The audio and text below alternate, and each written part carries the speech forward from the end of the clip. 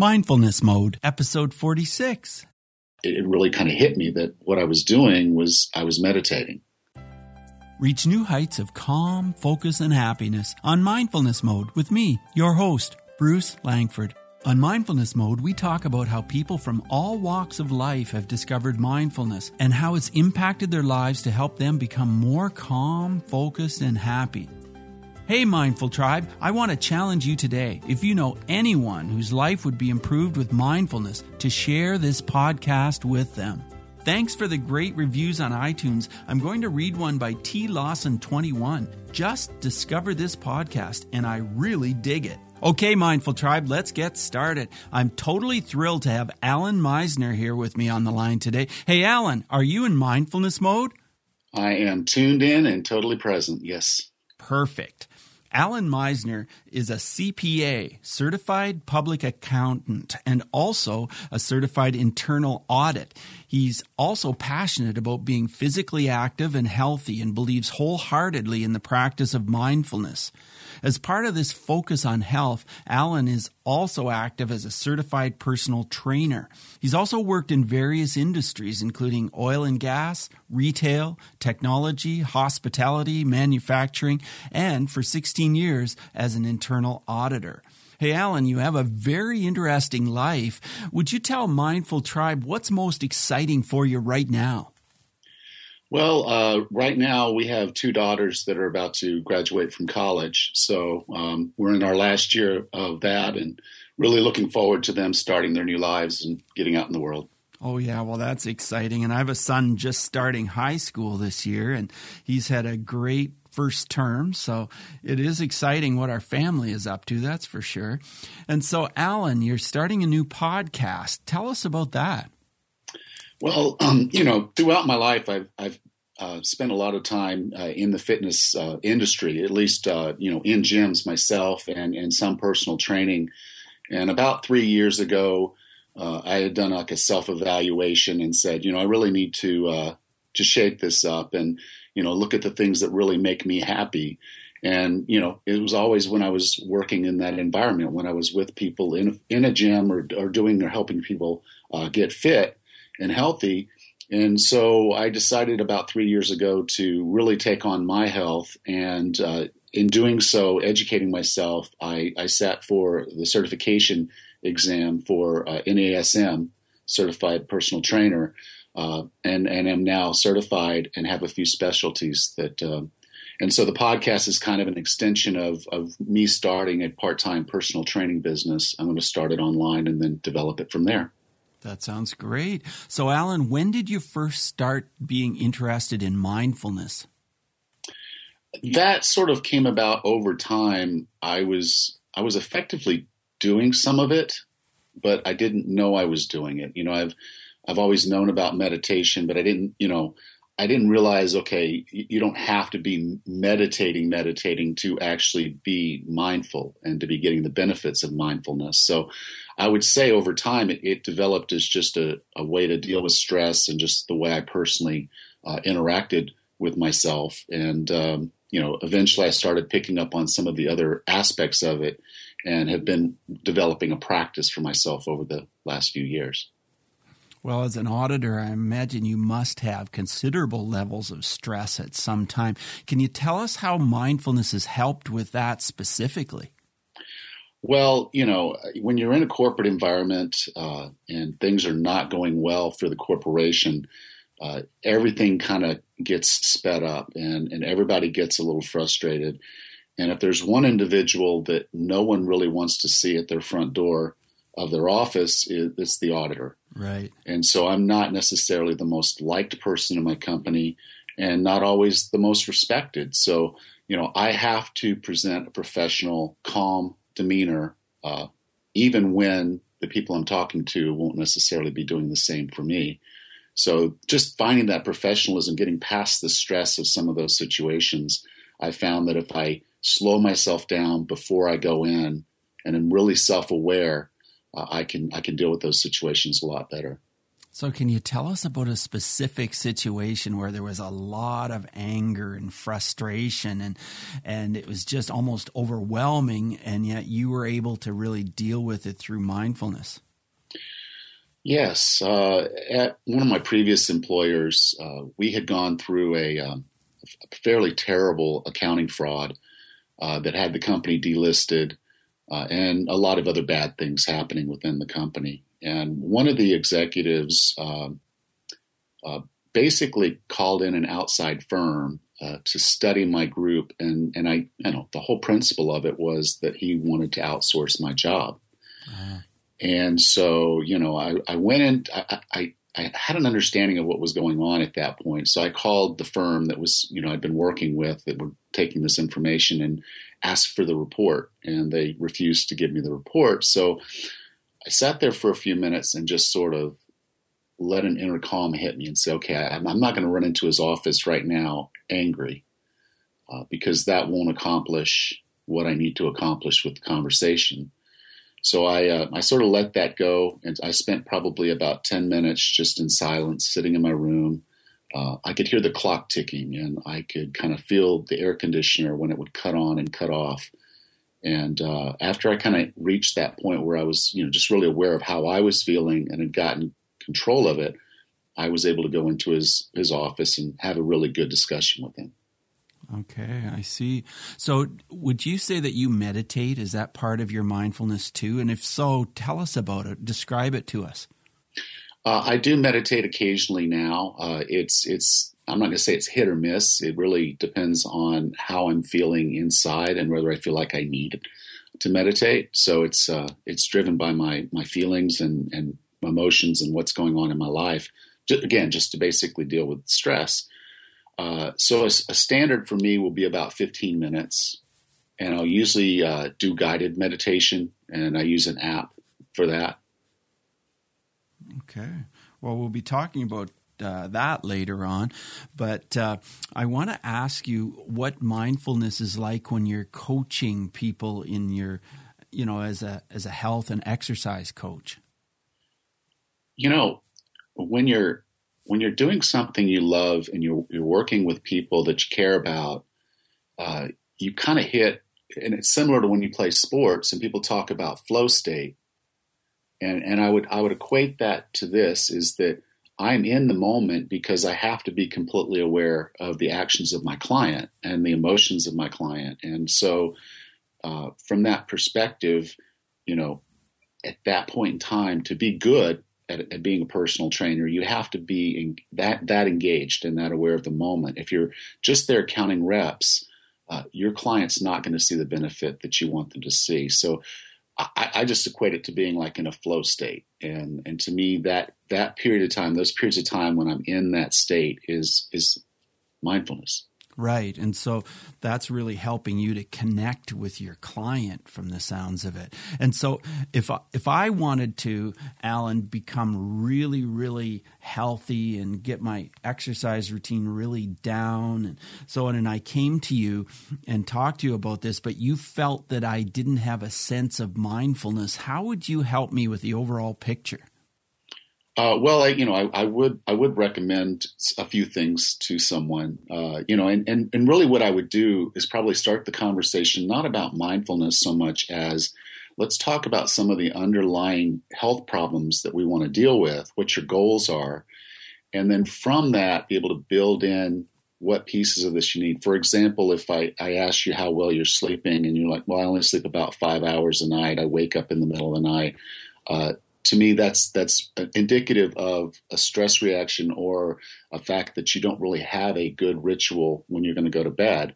And so we'd probably talk about ways to improve your sleep, because if you're not getting enough sleep, you're not going to be healthy. That, when you're asleep is when all the good stuff is happening in your body. That's when you're resting. That's when your hormones are resetting. That's when your body's rebuilding. That's when your memories are being formed. Mm-hmm. And so effectively everything good in your life happens when you're asleep. We would probably talk about the sleep. We would then talk about stress level, because if you're under a lot of stress, you're likely seeing elevations of cortisol. So we would talk about practices that you could use to address that. And that would include a mindfulness a process. And particularly, in that case, I would say maybe even meditation. Right. So exercise, I know there's a lot of talk about how exercise helps relieve stress, and exercise really helps us to just be functioning better overall. So can you expand on that? Well, strangely enough, exercise is a stress.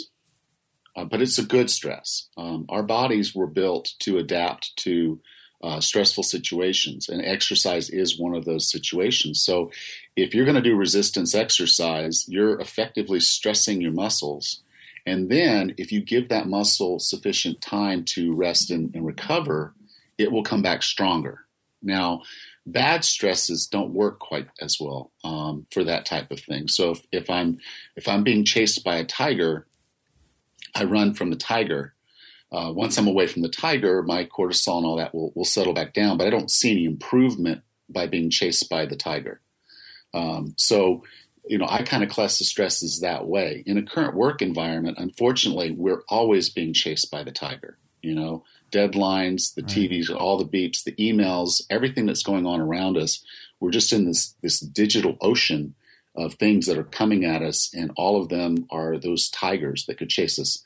And so, I think finding those times where you can get away from the tiger and rest and recover is going to at least allow you to get back to baseline when it deals with bad stresses. For the good stresses, you just need to have a systemic approach to how you're going to stress the muscles or do the stress from the exercise, and then give yourself the opportunity to recover.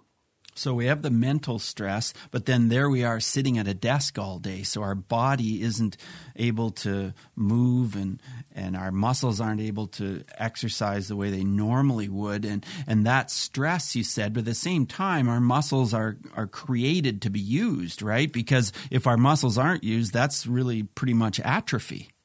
Absolutely. Our ancestors, they moved a lot. Yes. And it goes down to the fact that, they had to walk around to get the food they wanted, and they had to essentially chase down some things. They had to go, forage for food. So we were moving a good bit more than we do today. And, when I talked about that stress response to being chased by the tiger, a lot of things happen in your body when you are able to just take off running. The adrenaline kicks in, some of the other hormones in your body are kicking in, and that helps settle out your whole system. When you're sitting at a desk and you're being chased by the tiger, there's no run, all those other hormone responses aren't happening. So you really are just taking the brunt of it without any opportunity to really benefit from it. So a good exercise would be a good way. And I even heard people, and I've actually tried this. If you get into a really stressful situation, go out into the stairwell and walk up and down those stairs a couple times. And just that raise of heart rate, the adrenaline, that you're running from the tiger, and you're going to see health benefits just from something that simple. Right. That makes perfect sense. Just like parking at the other end of the parking lot instead of looking for that space very close to the entrance door, right?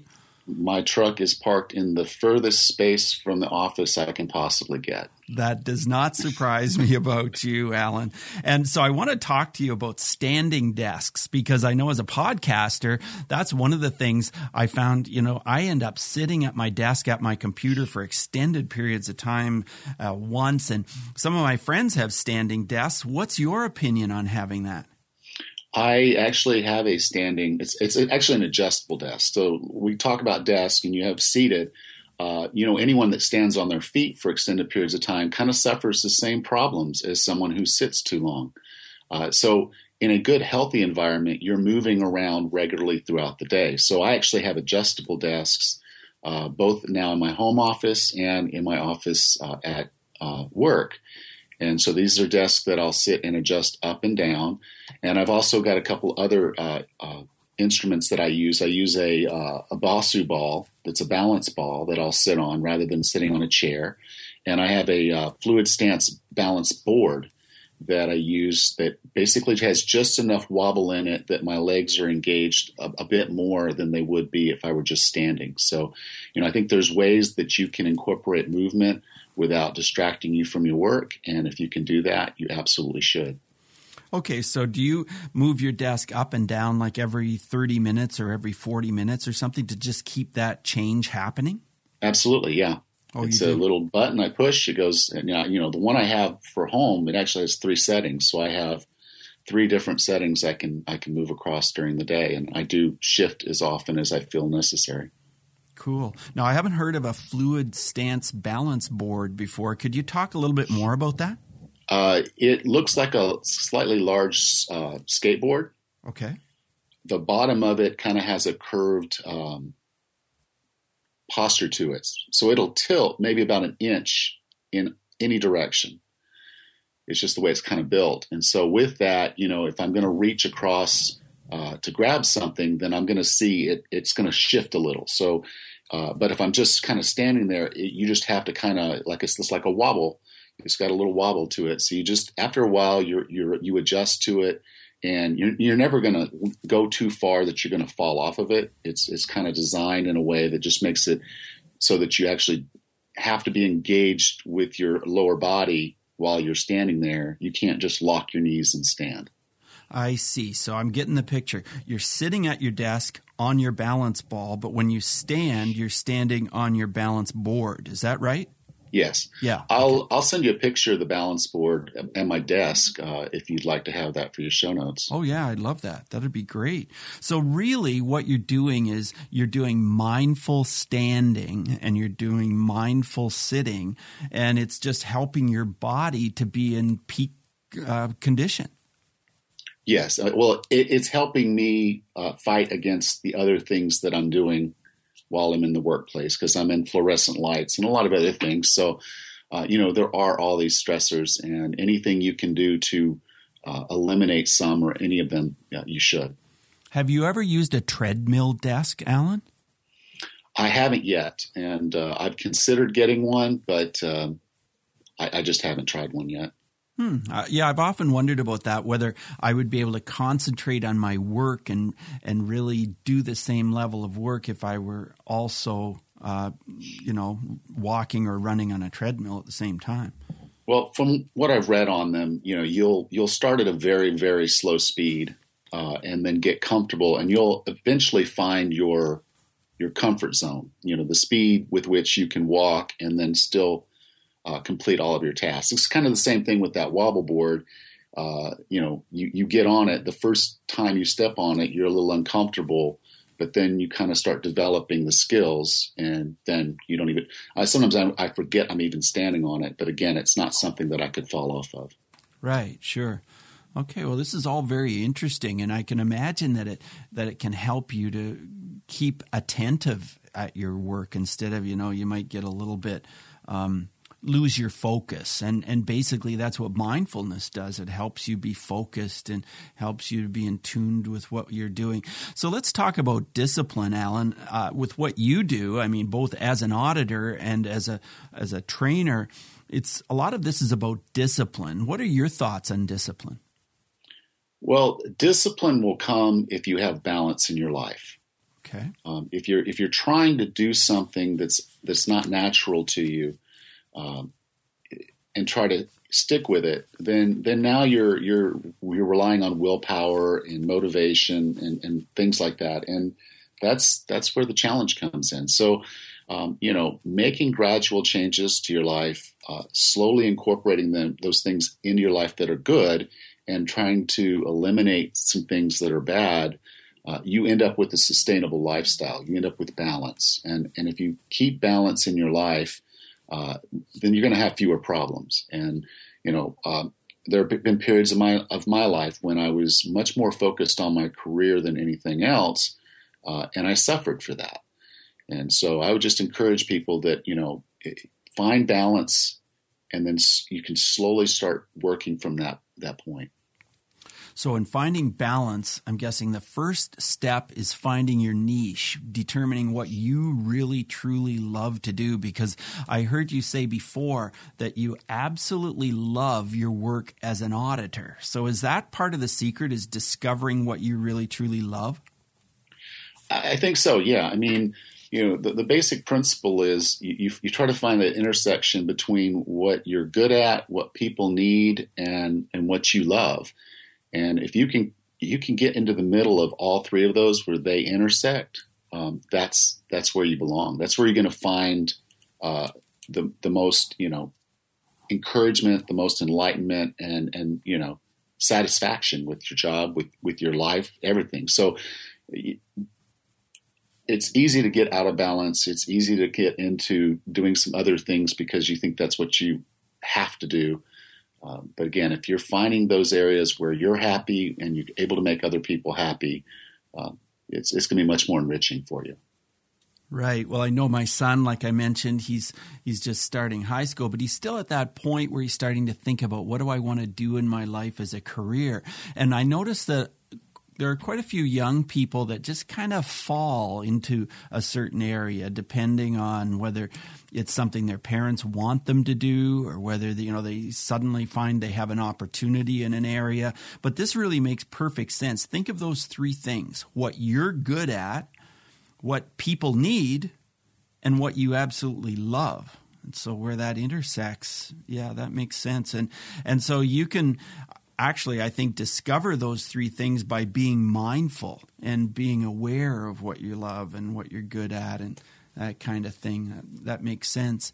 So tell us more about when mindfulness first came to you as something that you really embraced. You talked a little bit about that, but I'd like to hear a little bit more about that, where you first started learning about mindfulness. Well, it was, like I said, it's been a slow evolution. I was doing things that were mindful without knowing I was doing them. But I would say probably about 3 years ago when I kind of did that self-discovery, I realized that there were points in time when I felt my best. And there were and I could actually tell you where I was and what I was doing during those points of time. And typically it involved being out in nature. It involved being alone, strangely enough, but having family close by. And it was those times that I could look back on and say, that's one of the best times. That's when I'm really me. And, as I started kind of thinking about what that was, then it really kind of hit me that what I was doing was I was meditating. And, it was in those moments where something great was happening inside me. I was figuring something out that that was going to help my life going forward. And so, that's really when it kind of hit me. What I was doing was, without any guidance or anything, I was literally sitting on the beach meditating. And that's kind of how it came about. And now I've done a little bit more work to understand meditation and, build more of it into my life.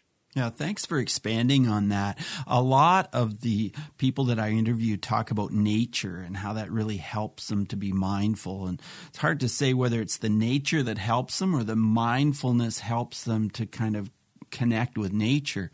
But it's really interesting how, being alone, being with nature, or being with, close to family, those things can all help you to be mindful and to help you feel connected. Now, I want to talk about the topic of bullying. I've been involved in that for quite some time. Do you have a story about bullying that you can share with us that might involve mindfulness? I will. It's probably not one of my proudest moments, but when I was in high school, I was a jock. Played all the sports I could play and was fairly good at them. Well, there was an individual at the school that was talking about the football team who was not on the football team, and so I confronted him. And I didn't think much of that encounter, other than I felt like I'd gotten my message across to him that if he didn't come out and play football and go through what we go through, then I really, he shouldn't be expressing how poor he feels the football team is playing. At any rate, I kind of shook that off. And about 2 years later, I was working at the public library. I was about to leave that job, and they needed me to hire my replacement. And he comes walking in. Mm-hmm. And, he was quite disturbed to see me. Yes. Again, I didn't realize the impact I had on him. I didn't think of myself as a bully.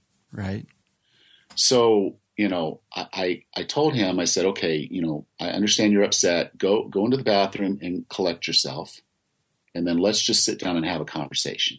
Right. And so while he was in the bathroom, getting himself together, I, just sat down and kind of said, okay, I need to be here. I need to be aware of what he's feeling, and I need to communicate with him in a way that is completely non-threatening and helps him understand that I'm only here to help him because he's going to be taking this job, and I need him to learn how to do the job.